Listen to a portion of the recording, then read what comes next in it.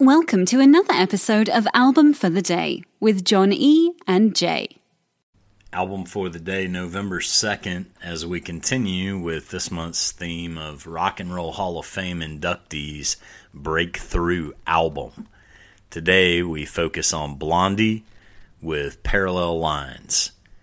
And this was recorded June and July of 1978 at the Record Plant in New York City, and released September 23rd of 1978 on Chrysalis Records.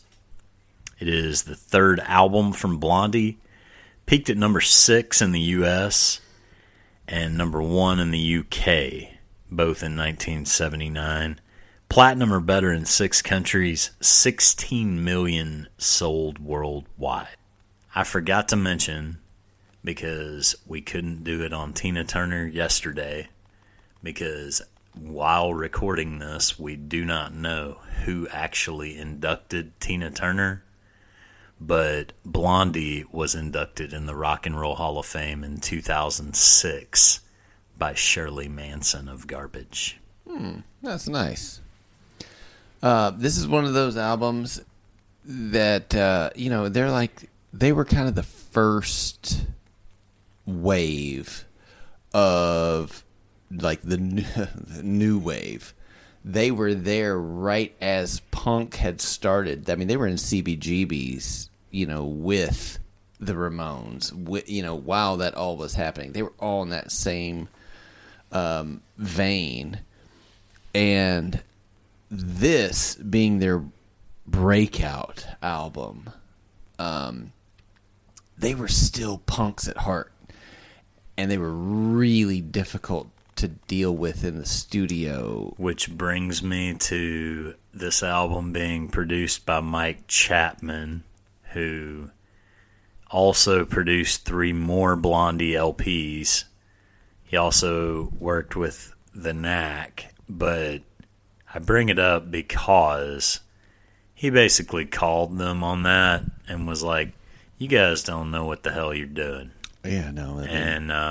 We're going to work on it. We're going to get you where you need to get, but you need to realize and set your ego aside and recognize that you don't know what the hell you're doing. I'm going to help you get there, though. And then they come out with these fantastic albums.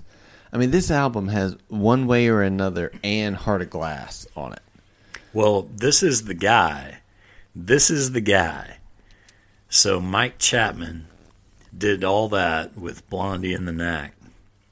He wrote the best for Tina Turner. He wrote Love is a Battlefield for Pat Benatar. He wrote Ballroom Blitz for Sweet. Kiss You All Over. I want to kiss you all over. Yeah, that was Mike Chapman. He also wrote Mickey by Tony Basil. That's a whole nother story. Hey, Mickey, you're so fine. Uh-huh. Wow. He also wrote Heart and Soul for Huey Lewis and the News. Well, yeah, this is one of those records where, I really like Blondie, and I like a lot of the things that they do. And this album, I feel, it wasn't just a coming out party for the whole band, but I feel like this is when Debbie Harry really got unleashed, where it was like, all right, do your thing. And so I think at this point with the progression of the band, it was kind of at a point where everyone kind of noticed that you're the leader, female leader of the band. Look at the album cover, for goodness sakes. And everybody tried to, It's a black and white striped cover. The guys are in the very, complete background, in these black suits with white stripes going through, whatever. And Debbie Harry is sitting up front with this white dress on, and it is just boom, I am Blondie. So everyone was pushing for her to be, and I would compare it to Darius Rucker and Hootie and the Blowfish, where everybody wants to call Debbie Harry Blondie, and everybody wants to call Darius Hootie. Yeah. And after these messages, We'll be right back. Another day is here, and you're ready for it. What to wear? Check. Breakfast, lunch, and dinner? Check. Planning for what's next and how to save for it? That's where Bank of America can help. For your financial to-dos, Bank of America has experts ready to help get you closer to your goals. Get started at one of our local financial centers or 24/7 in our mobile banking app. Find a location near you at bankofamerica.com/talktous. What would you like the power to do? Mobile banking requires downloading the app and is only available for select devices. Message and data rates may apply. Bank of America N.A., member FDIC. but I think it's an interesting thing where they tried to push her into the front of everything, and that always complicates everything with the people in the background. Every single time. Mm-hmm.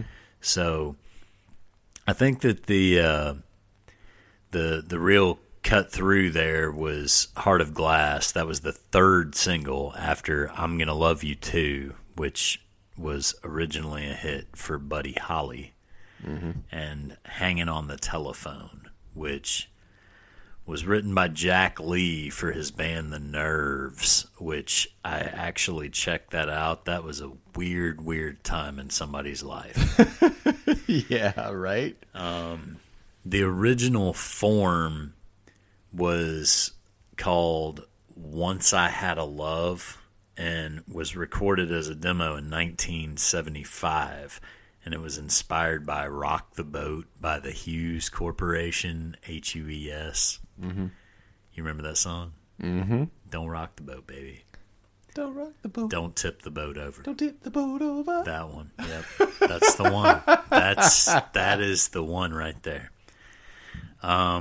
This song is actually among the earliest uses of the Roland CR-78 drum machine, which was first introduced in 1978. Go figure. Go figure. Used in combination with actual drumming sound, though, and that's what makes this interesting. Is they combined the synthesized drum sounds with actual drumming.